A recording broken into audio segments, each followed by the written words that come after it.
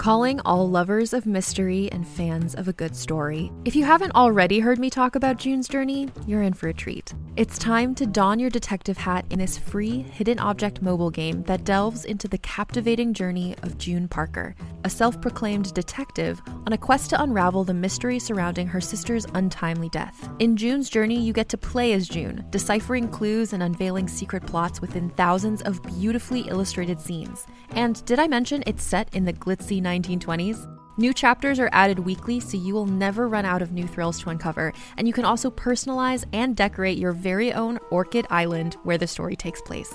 How sharp are your detective skills? Find out when you download June's Journey on your Android or iOS device, or play online via Facebook Games. Your detective journey awaits.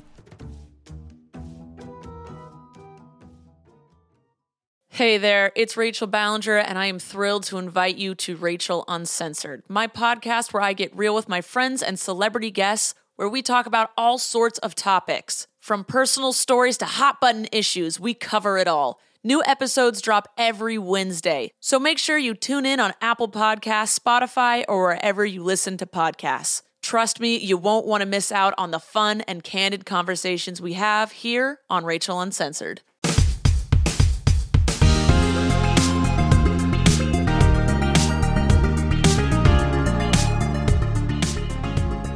Been a while. It's been like almost a month because we pre-recorded. It's been a while. Well, I haven't heard that song in a long. It's been a while. This is, if we've started the podcast, this is an amazing start, by the way, because I just want to point out, have you ever seen the version of that song? I'm pretty sure there's a version of that song where they're performing on stage, but Fred Durst is with them. Yeah, and the singer is doing it acoustically, and Fred Durst is just like, yeah, come on. It's so good. Yeah. Well, we have started the show now. Welcome to the IGN UK podcast. We're back for another year. It has been a while because we recorded these a little while ago, but we're back in 2023. I say back, it's the first time any of us have ever been here. Me and you, Dale, Hello. both had a small orange before this podcast. Did you have one as well? You didn't mention it when I was eating it. Yeah, no, I had a tangerine about half an hour ago. But, it's good, isn't it? It's refreshing. It's a nice, like, it feels like a naughty snack, but it's not. No, it's a nice little like mid-morning treat, especially if you're someone like me who doesn't eat breakfast when they should. It tides you over until lunch. So yeah. Good tangerine chat to start the year.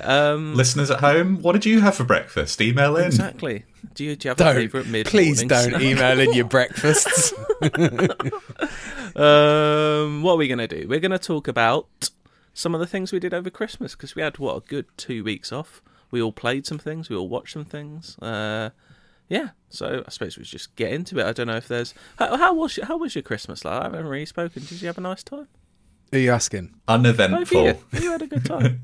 Just sat about for a couple of days, mate. That's the point. Yeah, it's good. I almost got too much into a rut, I think. Because I was like, I really decided this Christmas, like, I'm going to have I had an extended period. I'm going to it's been a busy year. I'm going to just relax and switch off. But by the end of it, I was just like, I've lost all my rhythm here. I fully do what I normally do and went back into like university mode, going to bed like extra late, waking up late, not really leaving the house, mainly because I was like ill for the best part of 2 weeks, as a lot of people have been. It feels classic really university weird. mode, getting ill. Exactly, yeah. That's what I did. That's what I did best at university. I do feel like I regress to being a teenager, because I go home for Christmas and I brought my Xbox home with me, which, by the way, hadn't owned one until now, the Xbox Series S. Amazing bit of kit, that Put it in your pocket. That quick return, to where your last save is. You don't even have to load it up. It is utterly it's a different world now.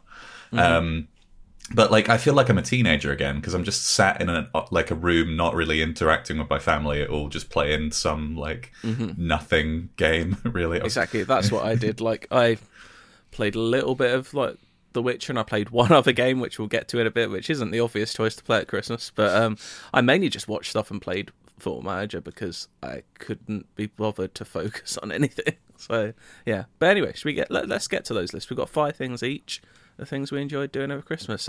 Dale, you're first up on this sheet, so you can go first. What do you want to mention first? All right. Connecting to what Matt was just saying about the Xbox. So little bit of background information. I have an Xbox Series X at home, but it's in my office, which my office is at the bottom of my garden. So I don't often just sit there and play for fun. It's mostly for work.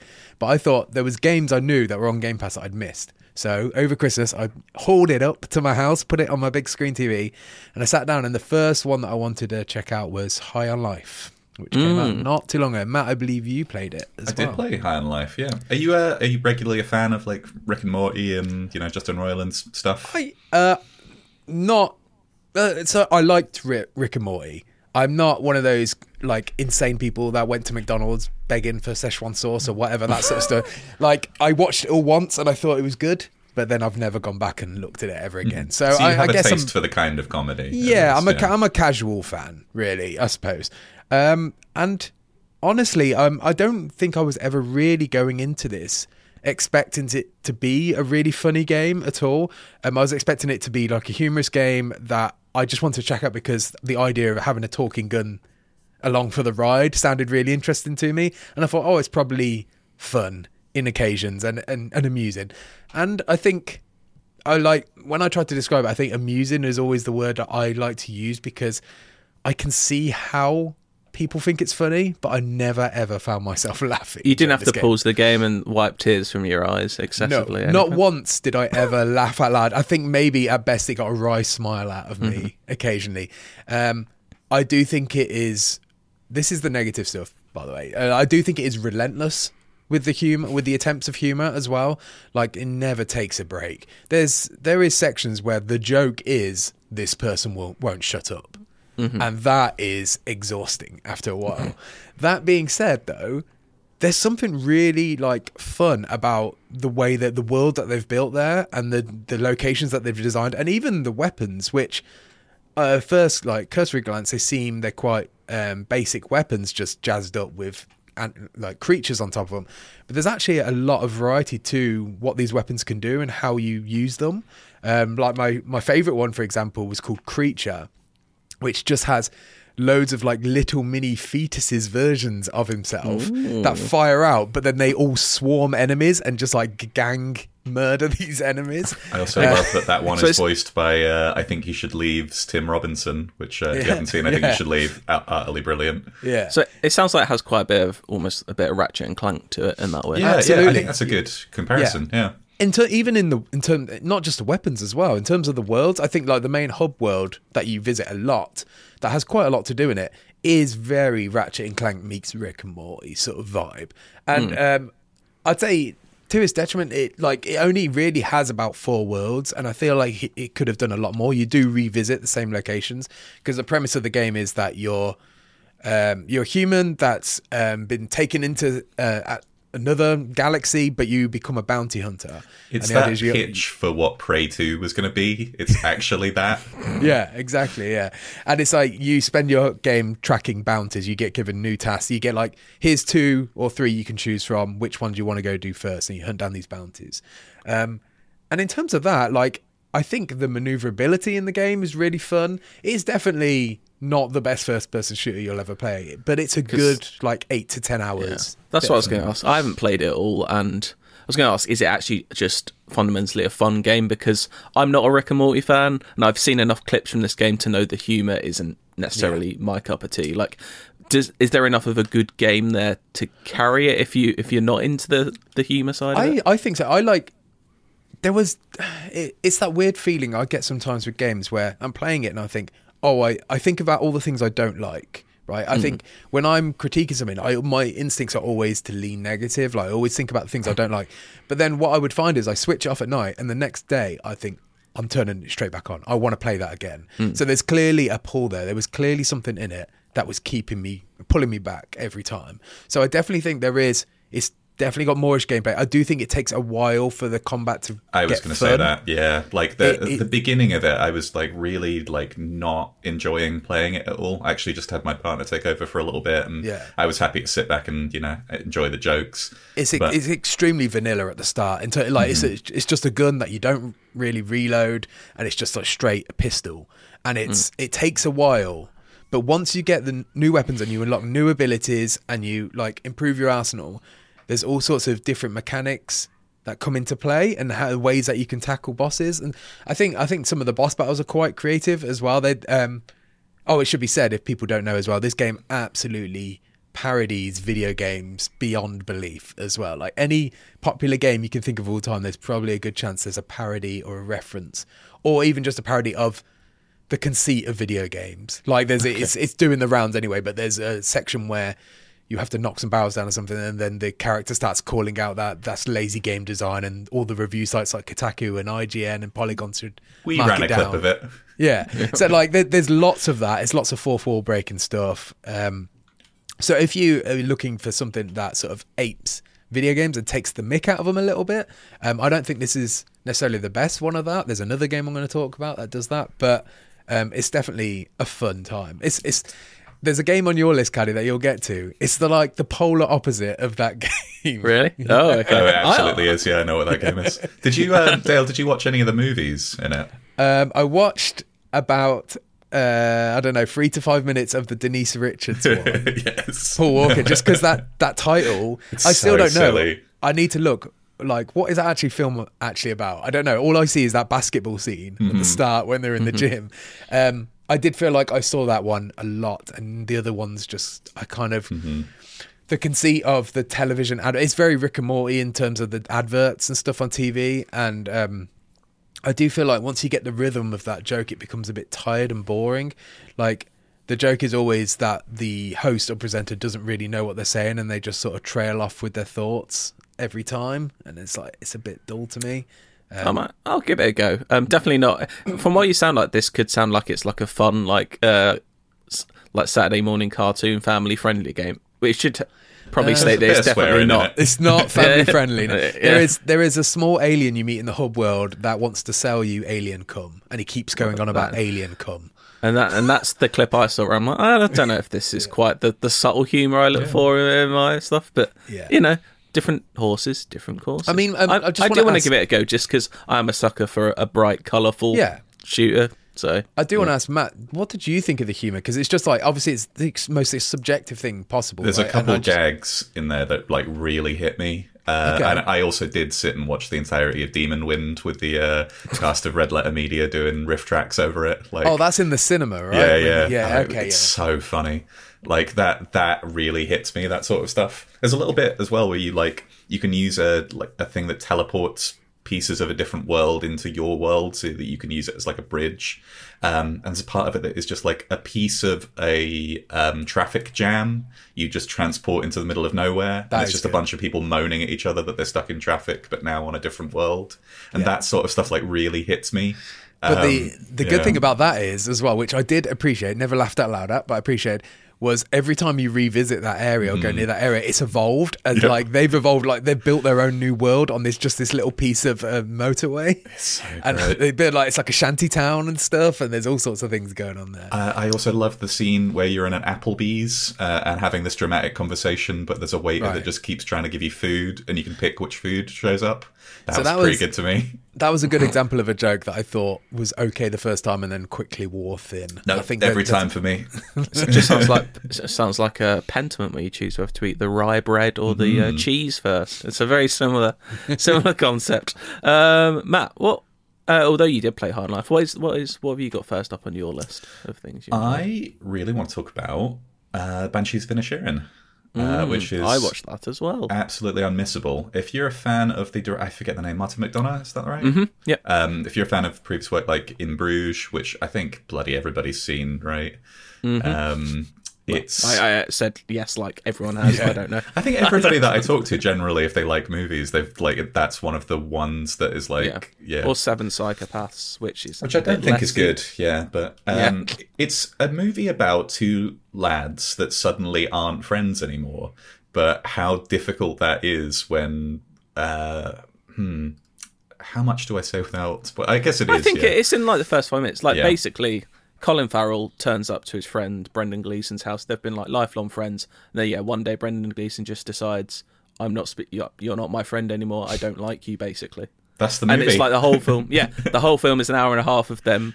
Colin Farrell is unbelievable in this film. He's so good. He disappears, honestly. He's a totally different character. So, just for clarity there, is the whole movie about trying to find out why he doesn't like him anymore? No, kind of. That comes up basically by halfway through. But it's kind of... It's a real dark comedy. Like, if you've seen In Bruges, you know sort of like the tone. It's like a dark comedy. It's set in 1920s in Inisherin, which is an island off of Main Coast Island. So you've kind of got the Civil War going on in the background. It's an analogy for that in a way as well. But it's just like darkly funny and just like Matt said, it's kind of like it's very singular. It's unlike anything else you'll watch last year. Like, it won't be for everyone. I will say I liked it. I didn't absolutely love it, but it goes like we said, it goes places that you don't quite expect it to go. I think, like, contrasting it as well with something like High on Life, which is wall-to-wall, like, over-the-top jokes, but yet every other line in Banshees of Inisherin is really dry, funny. It's got a really silly playfulness, and it's an understated, like, you'll laugh at every line, but it won't necessarily be a joke. And I think that's, like, pretty unique to those types of movies. Like, I remember really heavily laughing at In Bruges, even when nothing funny was happening. Yeah. Well, you also have like Ray Fiennes, who's just like just a comedy character in that film, whereas this one doesn't really. You have Barry Keoghan in this, who's very good, but he's that is maybe the most Irish sounding performance I've ever heard in my life. He's like, to the point where I was considering subtitles, but like he's always so good. He's so good at being a little freak in the nicest way possible. He's so good at that. And it's just like I said, Colin Farrell, very good in this film. Was he a little freak? He wasn't a little freak in Dunkirk, was he? No, but he is in a lot of things. He is. Actually, the first thing I thought of was Eternals, and I was like, he's supposed to be a likable character in that, and he doesn't come across that way. The Green Knight, he's kind of one. He's in Batman at the end, being a freak, right? Yeah, technically. The ultimate freak. Some might say. But yeah, it's on Disney Plus as well, so anyone can go watch it. Nice. Yeah, it's very good. I think for anybody that is unsold by this, if you've ever been blocked by somebody on Twitter, this is the movie for you. And you don't know why. Yeah. It's like, what do I do? Yeah. Oh, well. My number 5. I did mine I don't know if you guys did yours in ranked order. I did a rough ranked order of mine. My number 5 is the film White Noise. Have either of you seen this? No, I don't know this at all. Is it Adam Driver? Yes. It's the new Noah Baumbach film. It came out on Netflix last week, a few days ago. Noah Baumbach made Marriage Story of Adam Driver and Scarlett Johansson. He's done Kicking and Screaming. Frances Ha is an incredible film if you haven't seen that. But this is an adaptation of a like postmodernist novel. I'm going to sound so wanky. It's what's the best way to describe this film without ruining it? It's again like a dark comedy. It's a drama with comedy in it. It stars Adam Driver, who in the totally blank. It's 70s or 80s. It's either 70s or 80s. It looked like 70s to me. Yeah, is a lecturer at a university, but he's Nazi studies, so he's just like, he knows everything about Hitler. And that's kind of the basis for a lot of the humour early on. Him and another professor, Don Cheadle, have a really good chemistry. I'd love to see that episode of Mastermind. Yeah, exactly. But it's about Adam Driver and his family and the problems he and his wife Greta Gerwig have. And suddenly in this town, there's the Airborne Toxic Event happens, which is what the band, the Airborne Toxic Event, if you ever listen to them, took their name from the book. But yeah, basically an event happens where this kind of nuclear airborne toxic event happens, and that changes their world.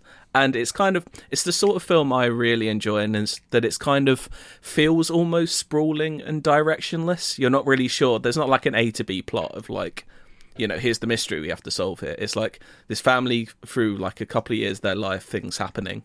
And I just really like that sort of film. It has a little bit of like Robert Altman to it, if you're into Robert Altman. But yeah, and the end is really good. You get a new original song by LCD Sound System as well at the end. So that's a treat, isn't it? It's just really, again, this one won't be for everyone. It's quite talky. It's quite fast-paced, like almost like poetic dialogue. Like the book is based on is one of those books I think a lot of people have read and go like, how do you make this into a film? But I think he's pulled it off really well. And yeah, if you're in something kind of there's an interesting like mystery box element to it, but also it's mainly kind of like a family drama comedy. But yeah, check out White Noise on Netflix if you want. I'd recommend it. I've sold it there. Everyone looks ecstatic. I watched the trailer for it, and I thought about watching it, and then I watched someone else instead. I can't remember what it was. But I did think about it, and I probably will watch it. I'd give it a solid 4 stars out of 5 on Letterboxd, as I did. This is what I'm doing on Letterboxd. I'm bad at normally doing it. Every film I watched this year, old or new, I'm putting into a list of everything I watched this year. So do you rate reviews on Letterboxd? I do. Well, I don't write them. I don't really write them. I just give them stars. I do enough writing of reviews. Yeah, I was going to say, you get paid to do it. Why do it for some other website for free? I just give them a star rating. And I gave that one a 4 out of 5. Yeah. So there you go. And you can do half stars on Letterboxd, which is crucial. You had me at new LCD Sound System Song because there we go. I went to see them last year and I cried twice. Oh my god! There you go. It's really good, the ending as well. Like I won't say what happens, but yeah, very, very good ending to this film. So yeah. Check out White Noise. Dale, what you got next? This is just one I'm playing at the moment, actually, and I just wanted to touch on. I don't have a massive amount to say on it, but I decided to play Goat Simulator 3. Another postmodern masterpiece. Yeah. Well, but I never played Goat Simulator 1, and obviously there is no Goat Simulator 2. But I'd seen a few social clips doing the round of Goat Simulator stuff, and I saw one that was like a Fallout reference and stuff, and then I saw one for Skyrim immediately after, right? Skyrim, yeah. But that's the point of this game, right? So it is Easter egg the game, you know. But there was something about that I thought, this seems like it could just be a bit of a laugh, especially after I played another game that I'll get to later, which is not a bit of a laugh.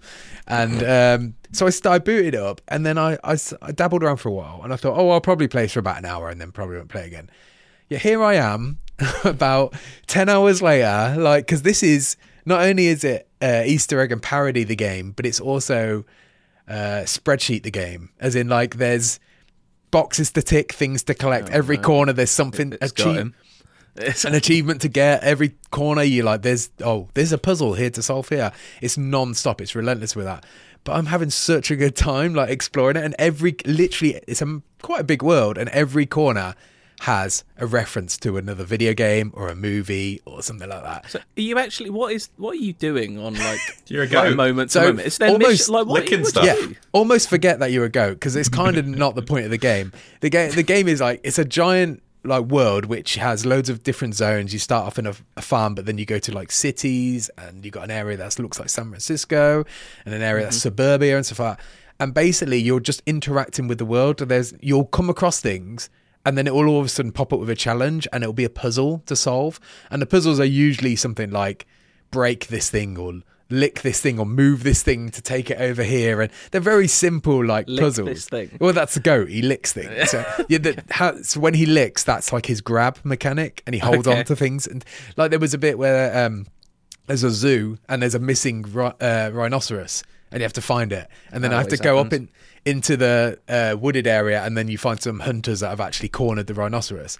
And then I rammed the hunters, and then licked the rhinoceros. I can't say it. You've had a good Christmas. Yeah, I licked the rhino, and then I carried him back to the zoo, and then I did the achievement, and that was it. But it's a lot of stuff like that, right? It's very simple and rudimentary, but I've been playing it and been putting podcasts on while I've been playing it, and just roaming around and doing mad shit with a goat. You just got to switch your brain off sometimes. It's fine. I didn't expect to enjoy it as much as I have, but like last night, for example, when I found a car park and I found a secret entrance, went in, then it was clear it was a parody of Fast and Furious, and there was like a Vin Diesel parody in there and stuff. Like all the characters, the NPCs all have character names that are all like parodies of famous things. The way you're playing it almost reminds me of like when I used to just podcast and put on a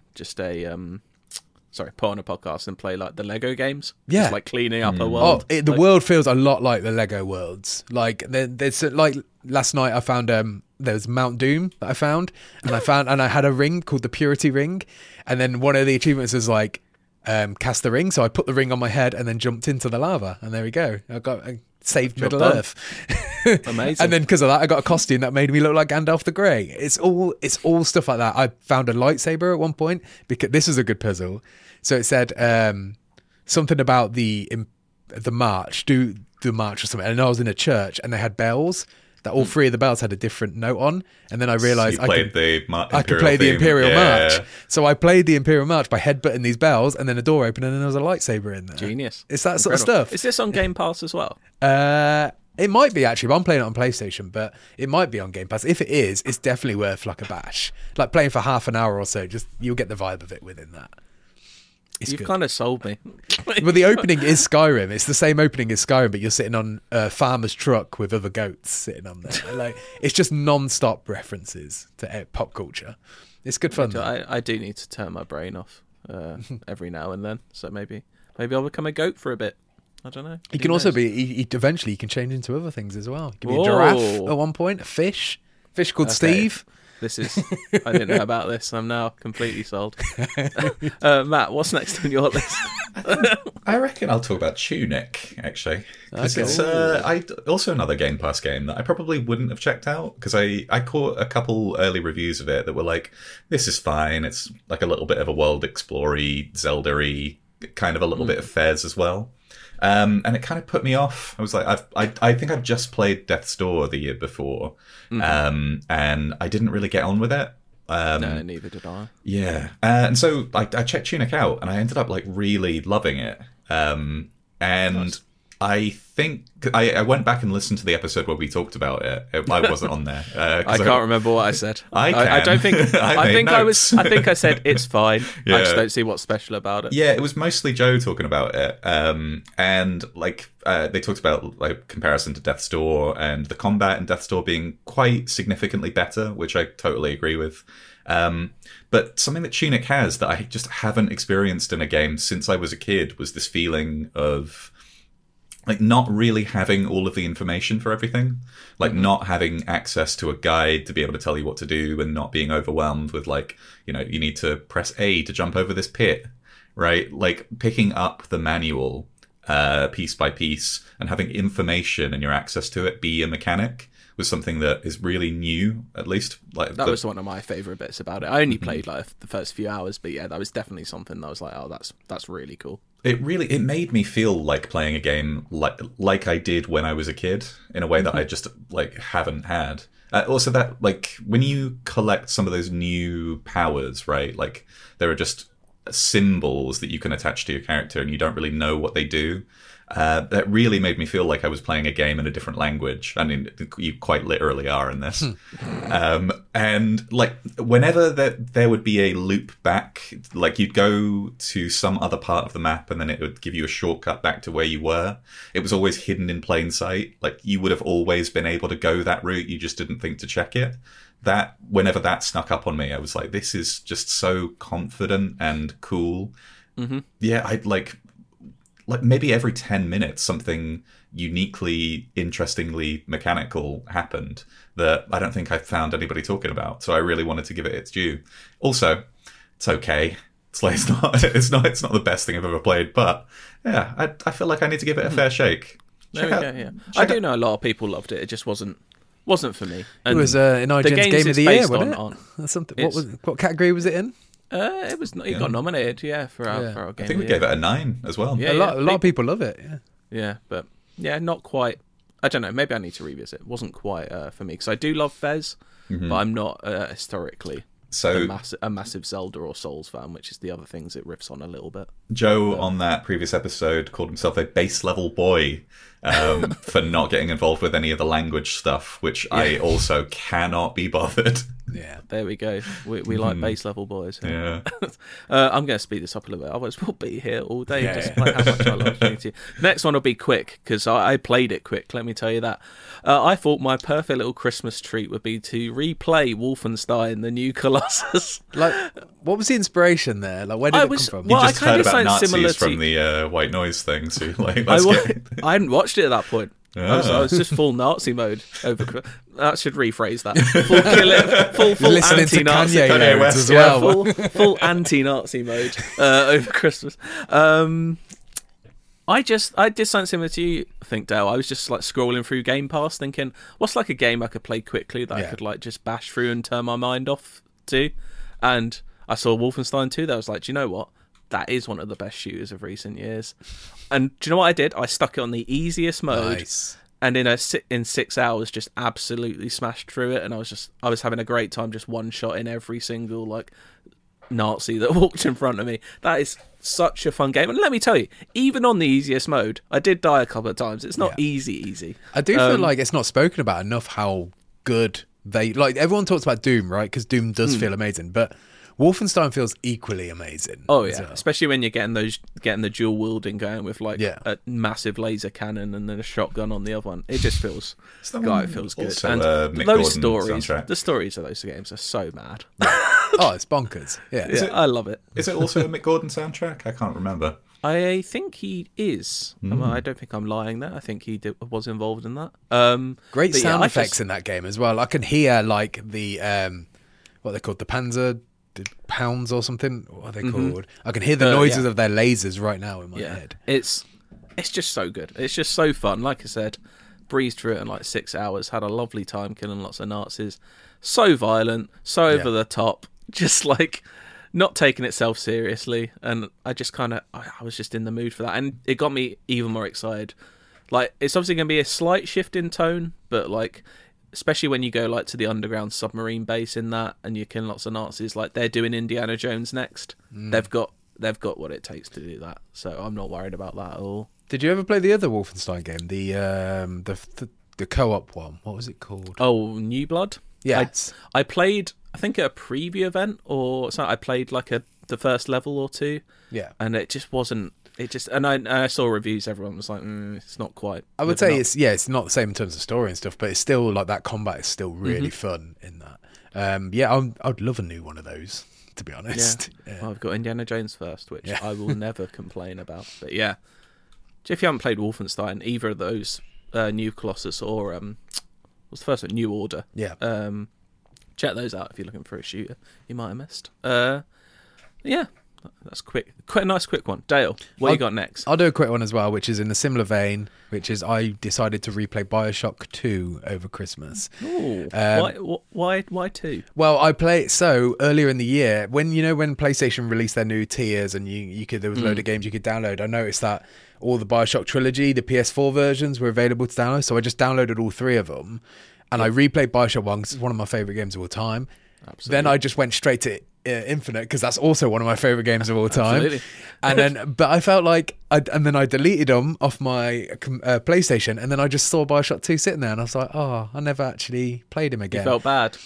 I really liked BioShock 2 back in the day as well. Yeah, it's good. So I went back and I played the whole thing, and I sort of afterwards I went on a little YouTube hole binge of watching people doing speedruns of it and things like that. Just really got into it. However, I would say it's not quite as good as I remember it being. And I think the shooting's better than the first one, I think. Yes, the shooting is definitely better than the first one, although it still feels slightly dated. I think what I didn't remember is how much like pure repetition there is. Like I had the idea in my mind of, there's this amazing mechanic in the game where you have a moment where you've got to set up, it's like Rainbow Six Siege, where you've got to set up traps because you're going to have waves coming towards you.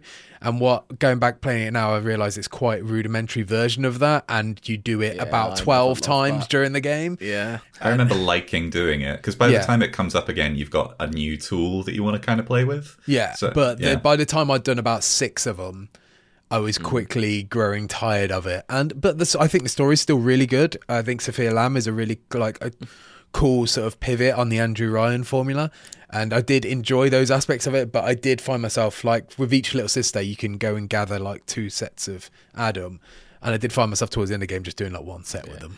It's not about it is a good game. Like to me it is a 7, maybe an 8 if you're generous, but the problem is it's flanked by, in my eyes, 2 10s. So it's just I'd also say it's less inspired when it comes to locations in Rapture as well. Like there's a few in there that I feel quite a bit dull compared to like some of the amazing locations in the first game and what are in Infinite in Colombia. So yeah, not as good as I remember, but still a good time. Have you done Minerva's Den? I was going to ask that. So that I've still got it installed to play that next, and then I'm going to do. You're in for a treat there at least. I've got to do Burial at Sea again as well, so I might as well just complete the set. You know. Yeah. Minerva's Den's cool. Yeah. Somebody described it to me as being kind of like a flip of the way that the other game works. Like it gives you the wrong power, which is like deliberately intentional. I did play it and remember having a good time, but I don't really, apart from the fact that I remember it's an AI thing, I don't really remember what the story is, so I'm excited to play it all again. Nice. Yeah, I can't wait for Judas now. Yeah. I hope we're not waiting ages for that, because we've already been waiting years. So, yeah. Come on, Ken. Get it together. Come on, Ken.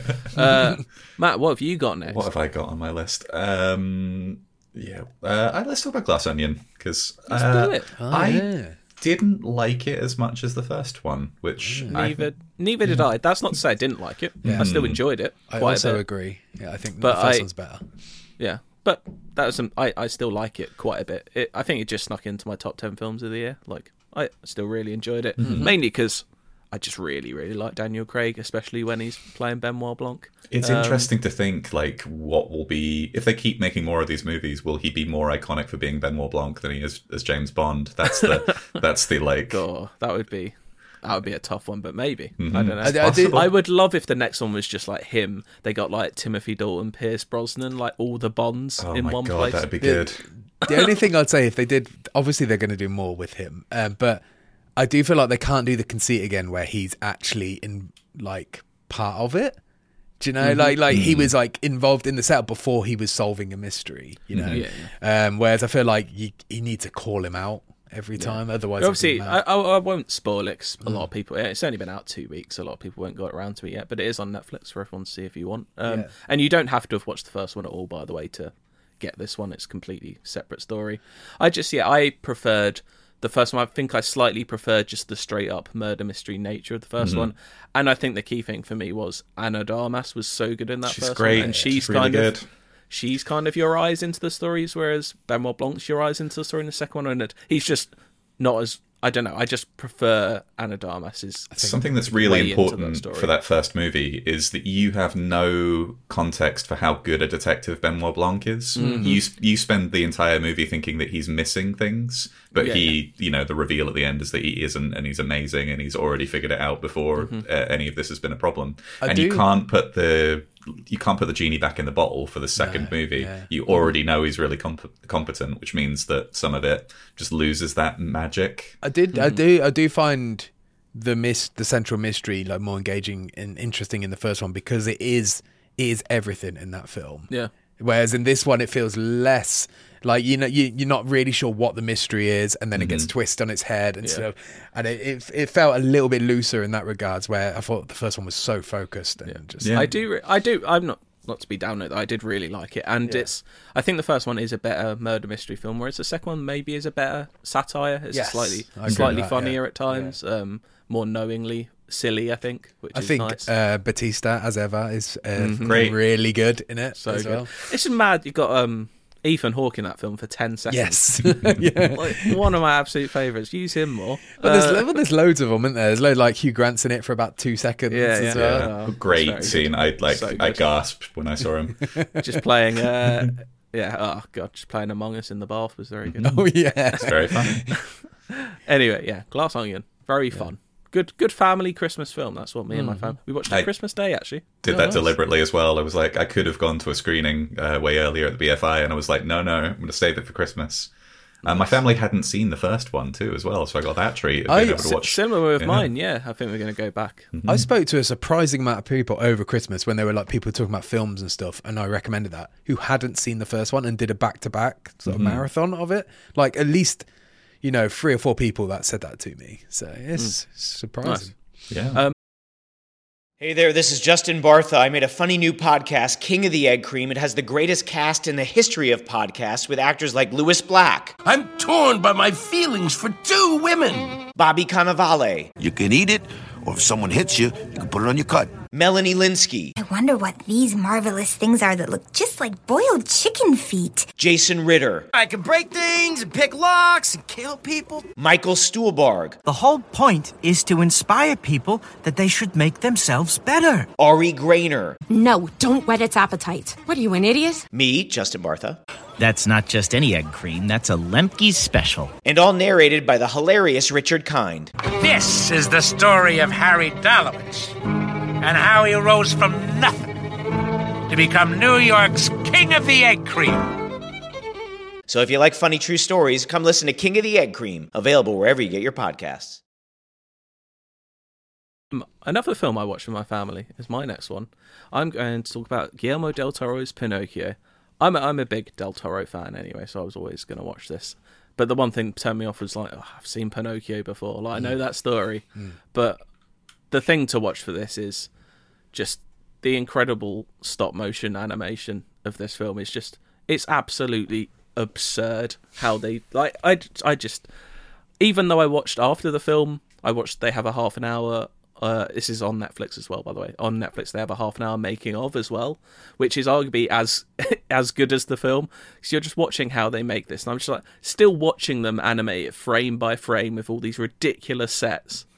Still don't quite understand how you do it, like how it looks that good. Like, I've been enjoying that whenever I've seen clips of like really fast motion of them doing the positioning with people just zooming in and out of frame for like how much movement is made.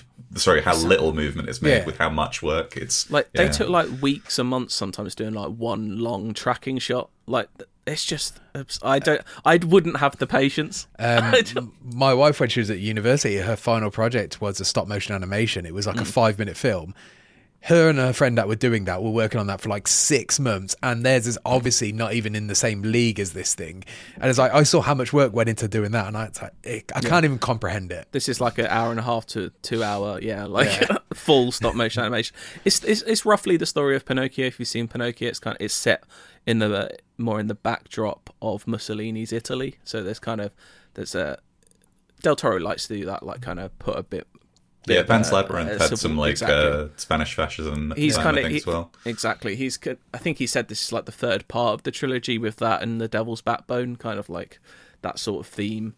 And it's just it hits hard. If you know the story of Pinocchio, it's ultimately a sad one, really. So it's a slight tearjerker, but more than anything, just the ridiculous animation. Like it's worth it just to watch that. And you kind of almost, when you're watching the film, you forget it is stop motion animation. It's just you're used to so much animation these days being CGI made that like when you do watch how they do it, you almost, like I said, you almost still don't believe they did it all by hand. It's that good. Like, I think I remember an interview. Del Toro had gone on Jimmy Fallon, and he was talking about how they have to deliberately put like characters holding themselves up or tripping over to give you that feeling of life. Because if you were deliberately animating something, you would just like rigidly get them from place to place. But to have life is to have mistakes, and that really stuck with me. I was like, if I hadn't been thinking about that, I would be just presuming that this was CGI. That's weird. That came up when I watched a few episodes of the Light and Magic documentary on Disney Plus over Christmas as well,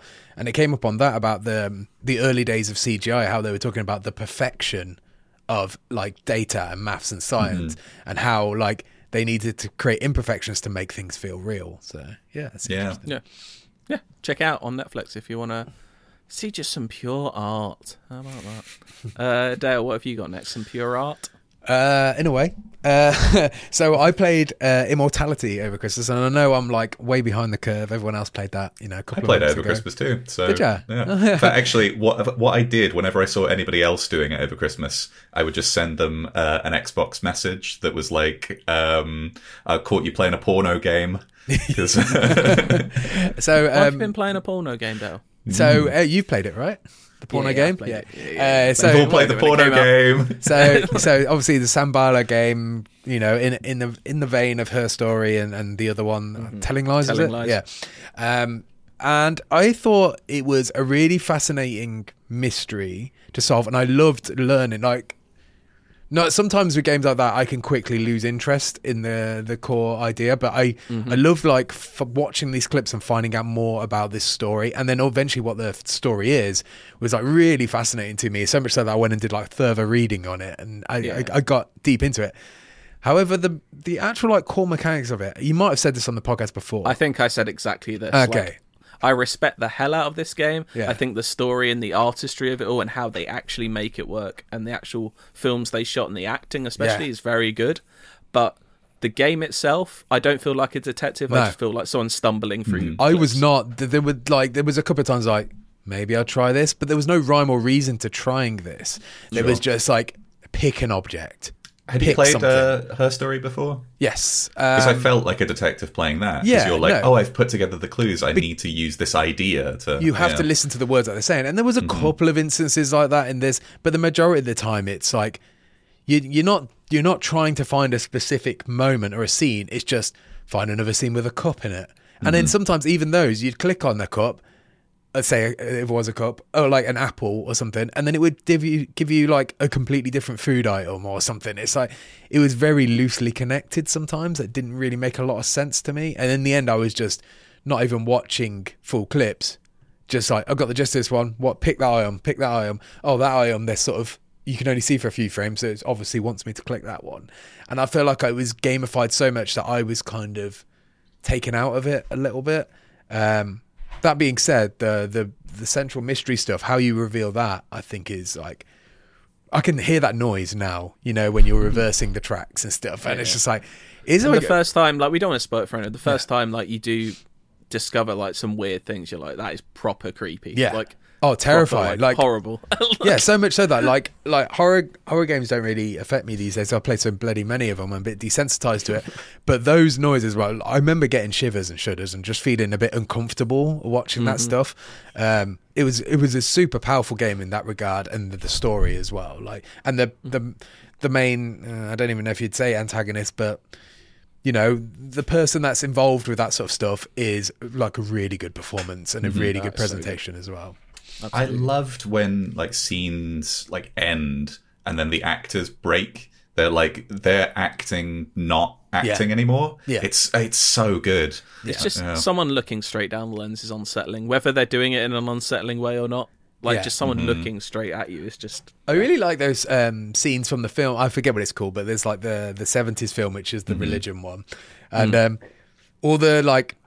They're really cheap when you see them exposed, but actually look quite good visual effects what they were doing. And every time when they'd stop rolling, you just see someone like walking around and like shattering the illusion. It's like a cool little quick guide to filmmaking as well. I feel like I would watch Minsky. I think Minsky was probably a good movie. Yeah, probably. Yeah, Immortality is very good.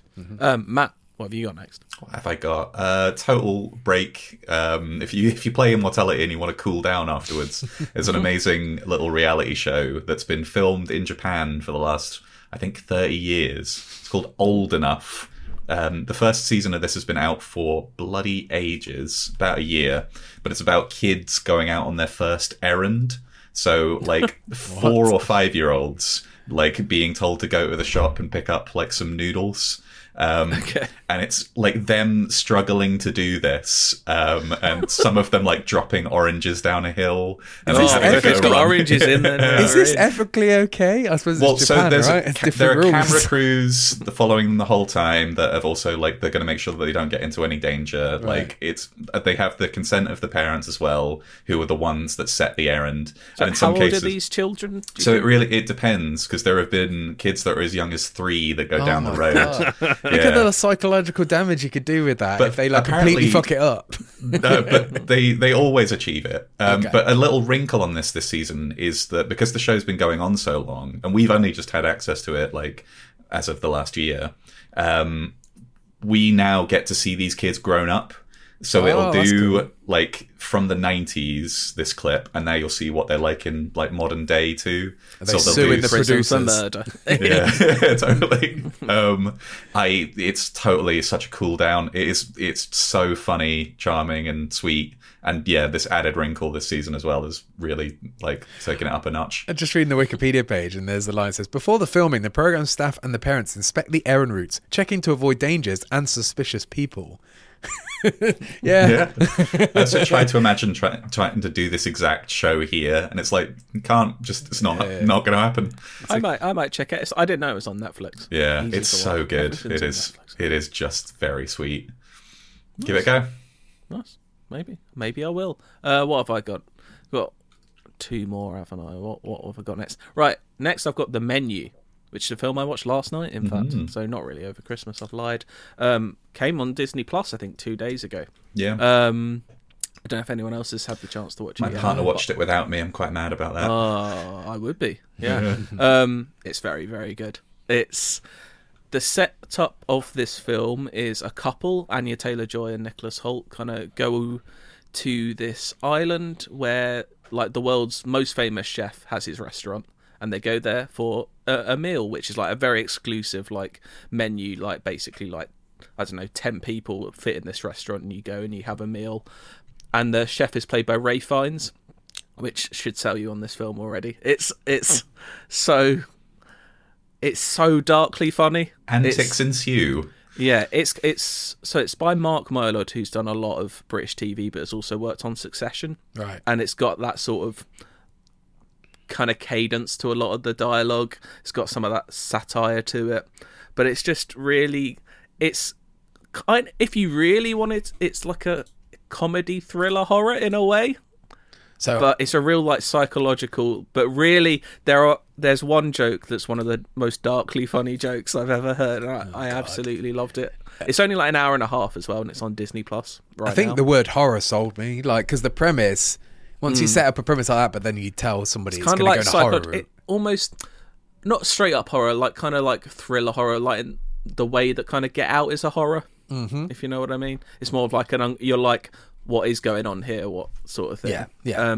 But Ralph Fiennes is so good. That sounds good. I'm going to watch his most chilling performance since Voldemort. Basically the same character in this, right? Yeah, I don't want to say too much apart from it's an hour and a half.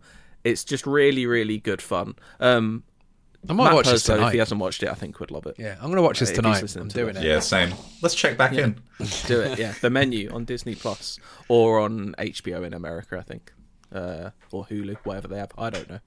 It's HBO Max, I think. Yeah. Very good film. I gave that another 4 out of 5 stars on Letterboxd. So there you go. Dale, plug your Letterboxd in the show description for this. Maybe people can just search Simon Kyle Letterboxd. You'll find it. There's been some big my Letterboxd. Oh, I should briefly mention it actually.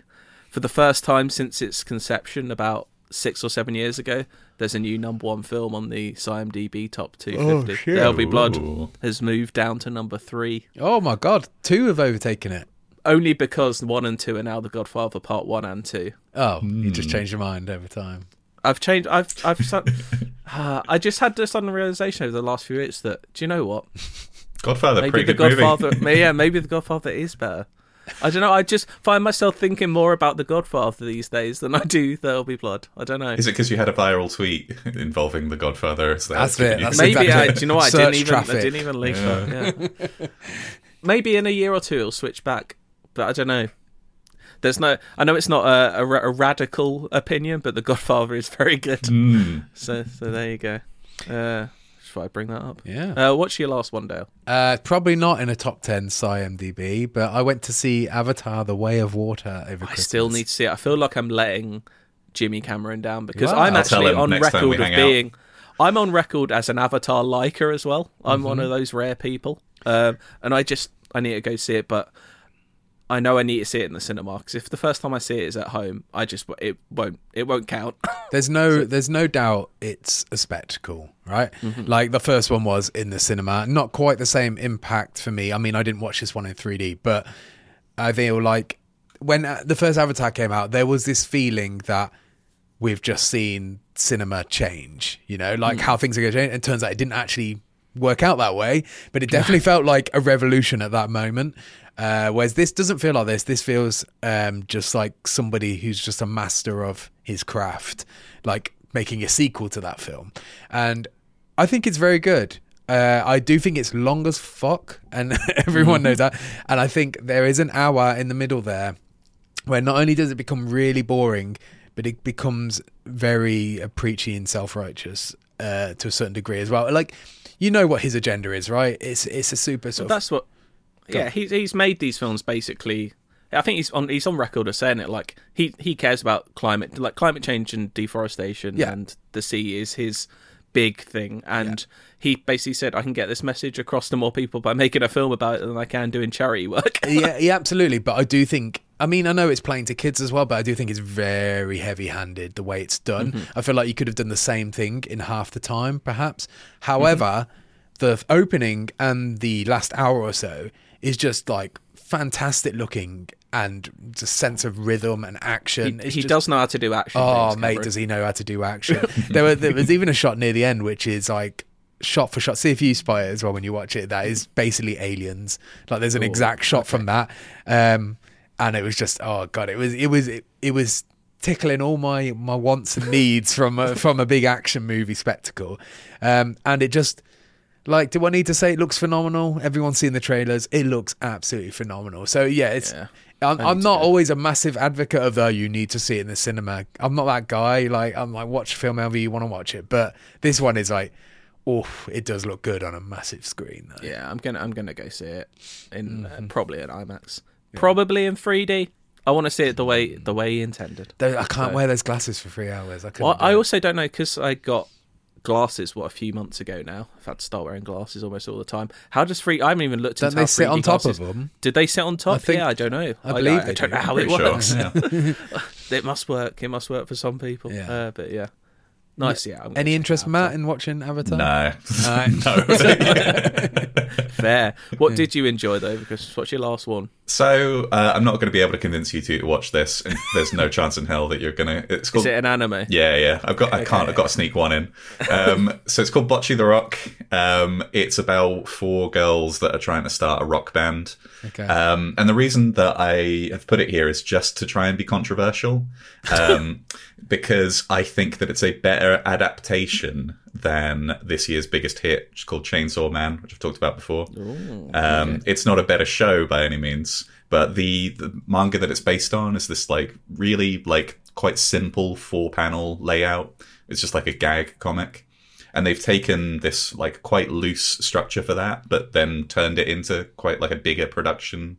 Like the animation and musical output for this is significantly increased for what you should expect for what this comic is based on. So they've turned something really simple into something quite grand, and that makes it a better adaptation than something that's quite good already. And it also, the anime of that's quite good. So if I do decide to watch one of the hit animes from last year, should I watch that or Chainsaw Man? Neither. You should read Chainsaw Man manga. That's what you should do. Okay. That's not the question he asked, Matt. Well, there we go. I've got my last one. Can I just stop to say, I just went through the Wikipedia page. I saw there's a band in this called Sick Hack. I haven't gotten to Sick Hack yet. Which is a pretty cool name for a band. Mm-hmm. Nice. My last one. Something that's also on Disney Plus, if you want to watch it. And I believe this one is Hulu in America. I might be wrong. Atlanta, season 4. Mate, some of the best episodes that they've done have happened this season. So good. It's the last ever season, and it ends, I think, brilliantly. Just like they absolutely nail the landing. I liked season 3 quite a bit, but I do think there was one too many episodes that didn't involve the main cast. They kind of remedy it this. Those are my 4. favourite ones, though. I think like the non-main cast episodes just are the love best. Brian Tyree Henry, Lakeith Stanfield, and Donald Glover hanging out together. And you do get a lot of that in season 4 because you're back in Atlanta. There's one or two, and now I'm going to absolutely contradict myself because I think the best episode is one where it doesn't involve any of them and it focuses on the Goofy movie, and I'll say no more. But it's absolute genius. It's so funny. But yeah, it's just, if you haven't watched Atlanta, obviously watch it from the start because it's just non-stop bangers. I also think 40 give episodes. it a couple episodes too, because the first episode really is not indicative of what the show becomes. Even though it's good, it's a good episode, but it just is. There's nothing like it on TV at all. Exactly. Like it's just this absurd, like ridiculous television that you cannot. I'll miss it quite a bit, but I'm also excited to see what Donald Glover does next, just because it's always something interesting he's going to do. I have always such a weird. I've only ever seen about, I think, 4 episodes, but I watched them on a flight, and it's that annoying thing on flights where they're like, "Do you want to watch episodes 4, 5, and 6 from season 2?" And I'm like, "Oh, what the hell?" So but I was with Gav at the time, and he was telling me I should watch it, so I was like, "All right, I'll stick them on." I still, even though I watched them and I enjoyed them, I don't really know what the show is or about. No, that's good. There's a role. Like Donald Glover and his partner, it's kind of a rough through line story with them, and kind of like Brian Tyree Henry's like rap career, but like there's not there's a lot of pocket episodes, but there's a good one, brilliant. Dale, from season 3 where it's just these lads hanging out in Dalston. So check that out. Oh, okay. But yeah, we got 2 seasons of this last year, which is an absolute treat. But now it's gone forever, and I'll be sad. Check out Atlanta. Yeah, exactly. Right, we're gonna do a quick endless search because I wrote it, and because we haven't done one in a few weeks, and I know people like it. So right, we'll probably hear the jingle, shouldn't we? Yeah. Inside, it's a UK IGN crew. Yeah, on the ones and twos. We got the games gonna play for you. Inside, I got a question for you. Hold tight the DJ, we coming through. Yeah, on the ones and twos. We got the games gonna play for you. Inside, I got a question for you. Is it in the search? We are gonna play a game that I've been wanting to bring back for a little while. I just struggled to find the time to make it sometimes, but I've done it this time.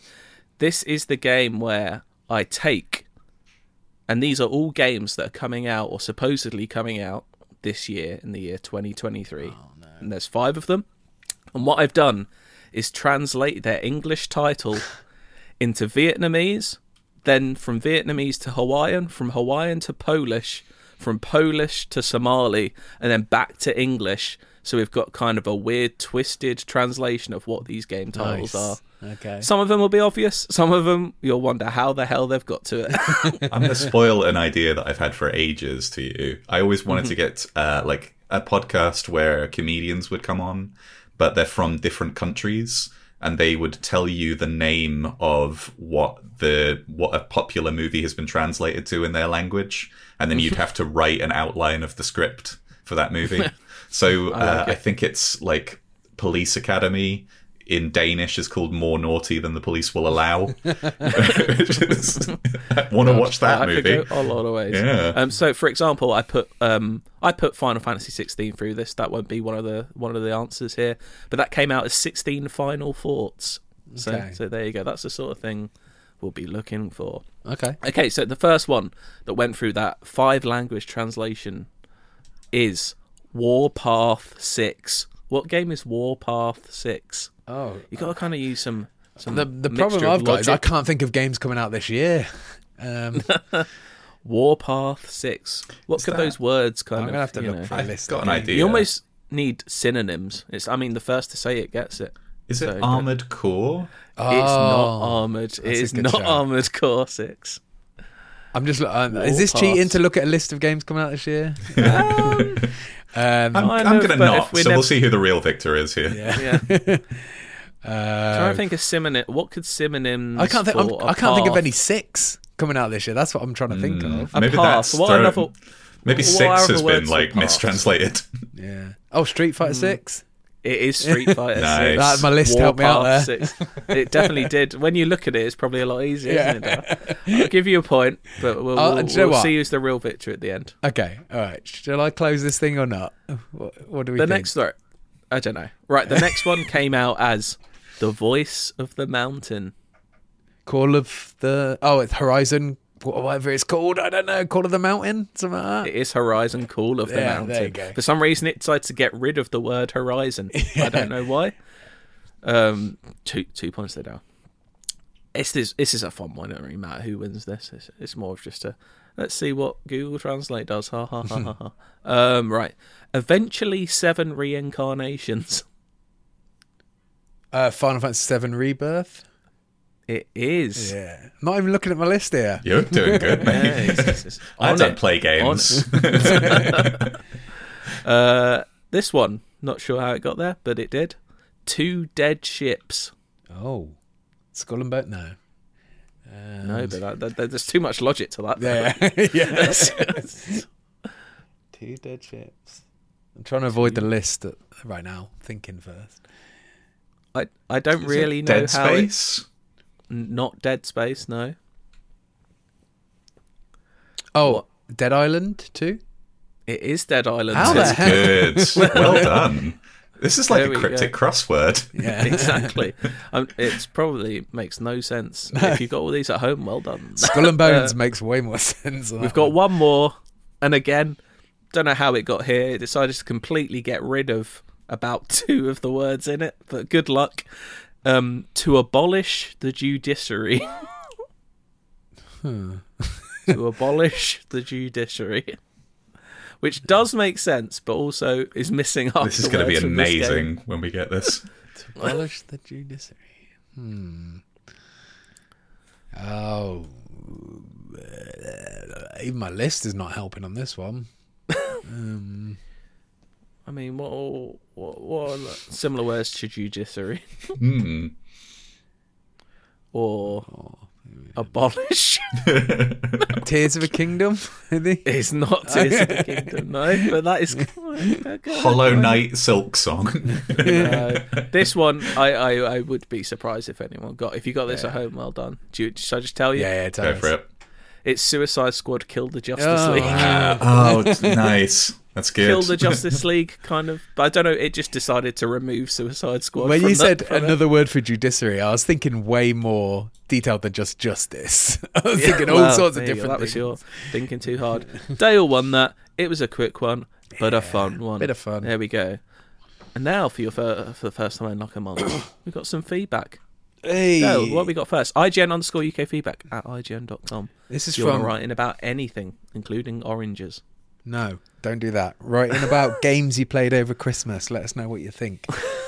This is from Marco Hutchins. He says, "Hey IGN crew, I enjoyed your Look Ahead podcast for 2023, but a few of the things that I'm looking forward to the most did not get mentioned. Invincible Season 2, Hollow Knight Silksong, and Star Wars Visions Season 2.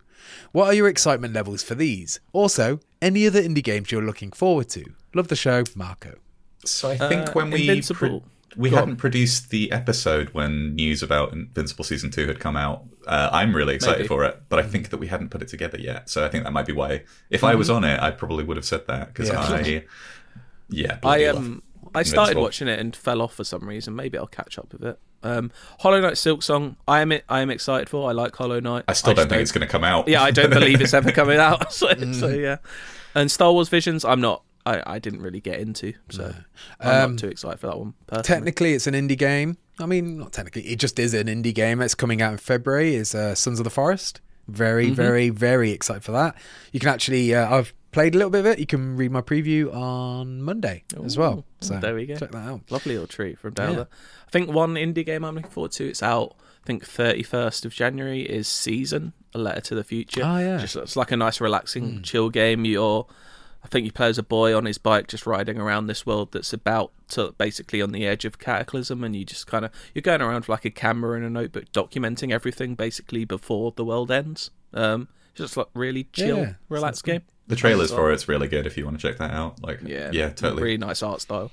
I'm excited for Gorn, which we talked about on a Gamescom. Gorn, yeah, sure. It's a Gamescom episode. We talked about it a little bit. Yeah. It's about like trying to prevent monsters from taking over your little settlement by making deals with them, and eventually you go get them. Yeah, I'm excited. Yeah, nice one. Nice one. Nice little... I like we had those ready to go. That was good. Normally when someone asks us a question, we're like... It's hard when Nice you're on one. the spot, but yeah, we Exactly. got it. We did it. I've got an email from Mildred Locke who says, "Hello IGNers, long-time listener, several times writer, and recently enjoyed gushing all over most of you at the recent live show. I hope you stopped bleeding. It was bloody great. Thanks for the fun evening." I've been wanting to ask this for a while, but have been in too much denial to admit to myself that I'm not quite the gamer I like to think I am. The abridged version of my gaming life history is that I've always stuck to PlayStation mainly out of habit, and I've always enjoyed gaming but haven't actually played most of the key game franchises I hear you guys talk about. I feel like over the years I've missed out on a huge backlog of games and find myself listening to you talk about sequels to a long line of games, franchises like God of War, Resident Evil, Final Fantasy, etc. And I feel like it's too late for me to get into them now. It's never too late. Not a chance. If I want to play games like Far Cry 6, GTA 5, God of War Ragnarok, Persona 5, Metal Gear Solid 5, Devil May Cry, etc., do I have to go back to the beginning? With a full-time job and various commitments, I don't have a lot of time to devote to the console, so I'd like to know.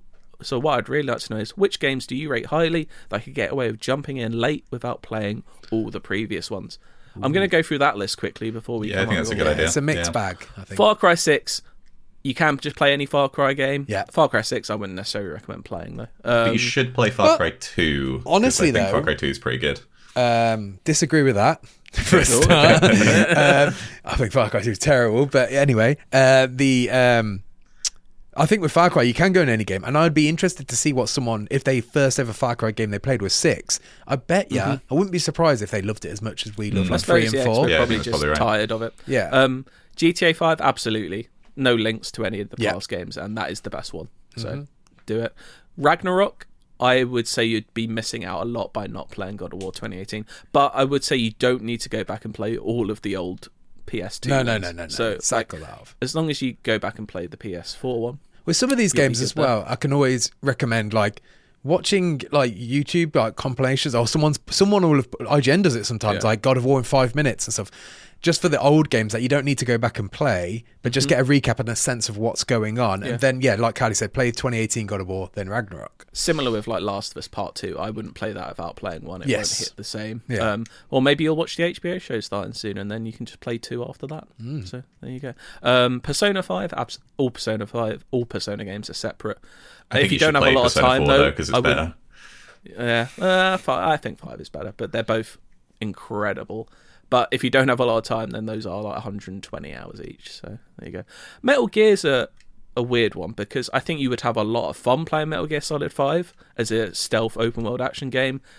You would be completely lost in the story, but to be honest, so were most people who knew it. Exactly. So 5 is the one as well to play without playing any others. That's the one, because you can just ignore the story and literally just enjoy the game for what it is, because it's built to be an open world stealth game that's less focused on story, as a sort of backlash from 4, which is all story.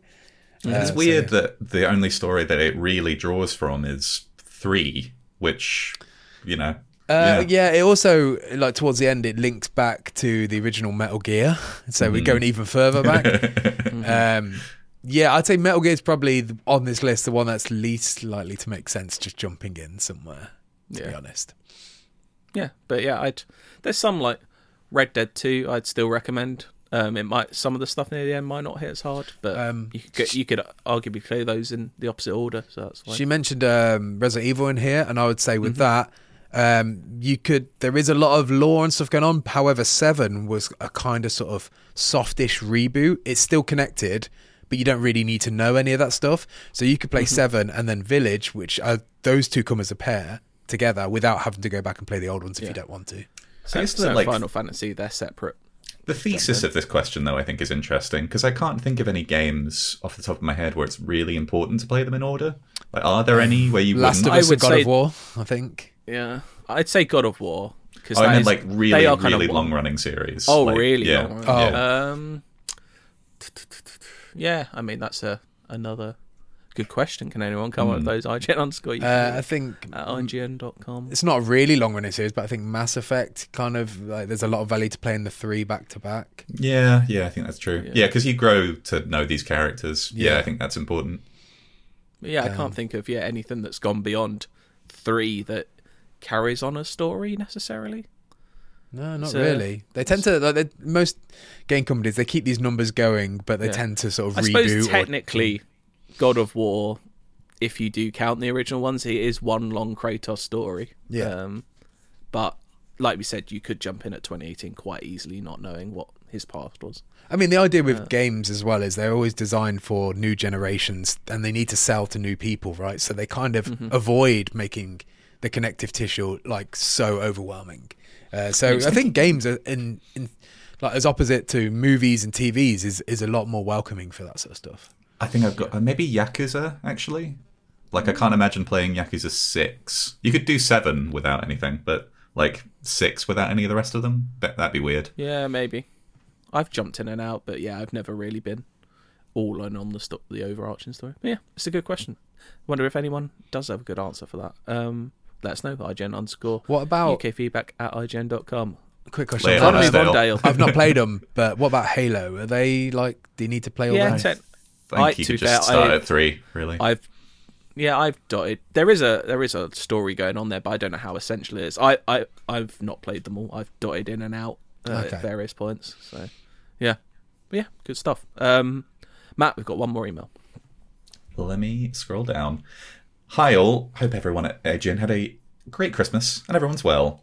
Following on from that 2023 chat, I couldn't read that number for a second. Yeah, it's weird, isn't it? Process it. Yeah, I can't believe what year it is. I think there's one game that you missed out. It was supposed to come out in 2022, but due to international events, it's now scheduled for 2023. It's from a Belarusian outfit called Sad Cat Studios. They've developed a game called Replaced. It looks in trailers like a combination of Flashback and Blade Runner. Can't wait to play it when it's eventually released. Also, we'll save that one. So what's our confidence I just in this put game? it on the list just because I frankly had too many games on there already. But I'm into Replaced. It does look very cool. I thought it was like something the aesthetic quite a bit. I thought I'd played it, but it's something else. The latest trailer especially did a lot for me. So yeah, I can't wait. That would be definitely one of my most anticipated indie games. Nice. Yeah. There's also a little extra. Also have another question. What happened to the feature that Cardi invented? The one about obscure films that people may not have seen decade by decade. Didn't see any of them, but I kind of liked it. And then Happy New Year from Andrew. I just wanted to put that in because it's funny that people want to hear about films they never have any intention of watching, but it's fine. Cardi invented talking about old movies. Exactly. I'm a revolutionary when it comes to this stuff. I think I went through quite a few of the decades, to be fair. I just kind of ran out of them. There's only so many. And if no one ever watched them, then what's the point? I don't know. Yeah. But do you know what? I've got my 250 up here. We'll have a little bonus. Someone pick a decade, and I'll say one film from it someone should watch. 1890. I don't know. It's got to be from at least the 60s onwards, I think. At least, you're limiting our selection there. The 50s. From the 50s from to the now. 50s, You've got like 8 decades then. From the 50s. Yeah. Oh, I don't know if I have any obscure ones from the 50s. I have 7 films from the 50s. I think I already did this because there's only like 7 there. Yeah. I talked about these. Maybe not best to do impromptu. Yeah, well, I don't have that many obscure 50 ones. It's mostly Hitchcock and Rashomon. Really recently, go see Rashomon. I live in the place where I'm not the literal house, but I'm in the town where Alfred Hitchcock is from. And a couple days ago, a bunch of crows just sat outside my window and then just started squawking at me. I'm like, he knew something. There's something evil about Leytonstone. I do. If you want to hear me at my most pretentious, I do have the 1955 French horror film Diabolique in there. So there you go. Watch that if you want a creepy film all about. I'm sure Andrew will not watch it. Exactly. So that's why that segment was canned for a year. So there we go. Oh, it's nice to be back, isn't it? Yeah. We need some music. What have we got? It's been a while. Yeah, there you go. It's got to be. Start with Stained, we end with Stained. Yeah. Exactly. Lovely stuff. Right. See you all later. Toodles. And it's been a while since I've seen the way the candles light your face. And it's been a while, but I can still remember just the way you taste and everything I can remember.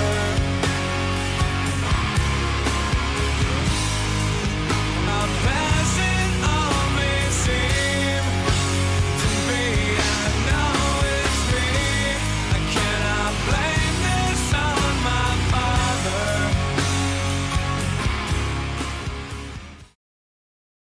Hey there, it's Rachel Ballinger, and I am extremely excited to invite you to Rachel Uncensored. It's my podcast where I sit down and get real with my friends and celebrity guests, where we talk about all sorts of topics. And sometimes we might be under the influence when we do so. We cover things from personal stories to hot button issues. And it's the only place on the internet you can find an uncensored version of me. It's a side of me that you might not have seen before because it's not the most family or brand friendly. But don't worry, I'm still sort of slightly a decent human being. If you're intrigued, then make sure you check it out. New episodes drop every Wednesday. You can find it on Apple Podcasts, Spotify, or wherever you listen to podcasts. Trust me, you won't want to miss out on the fun and candid conversations we have here on Rachel Uncensored.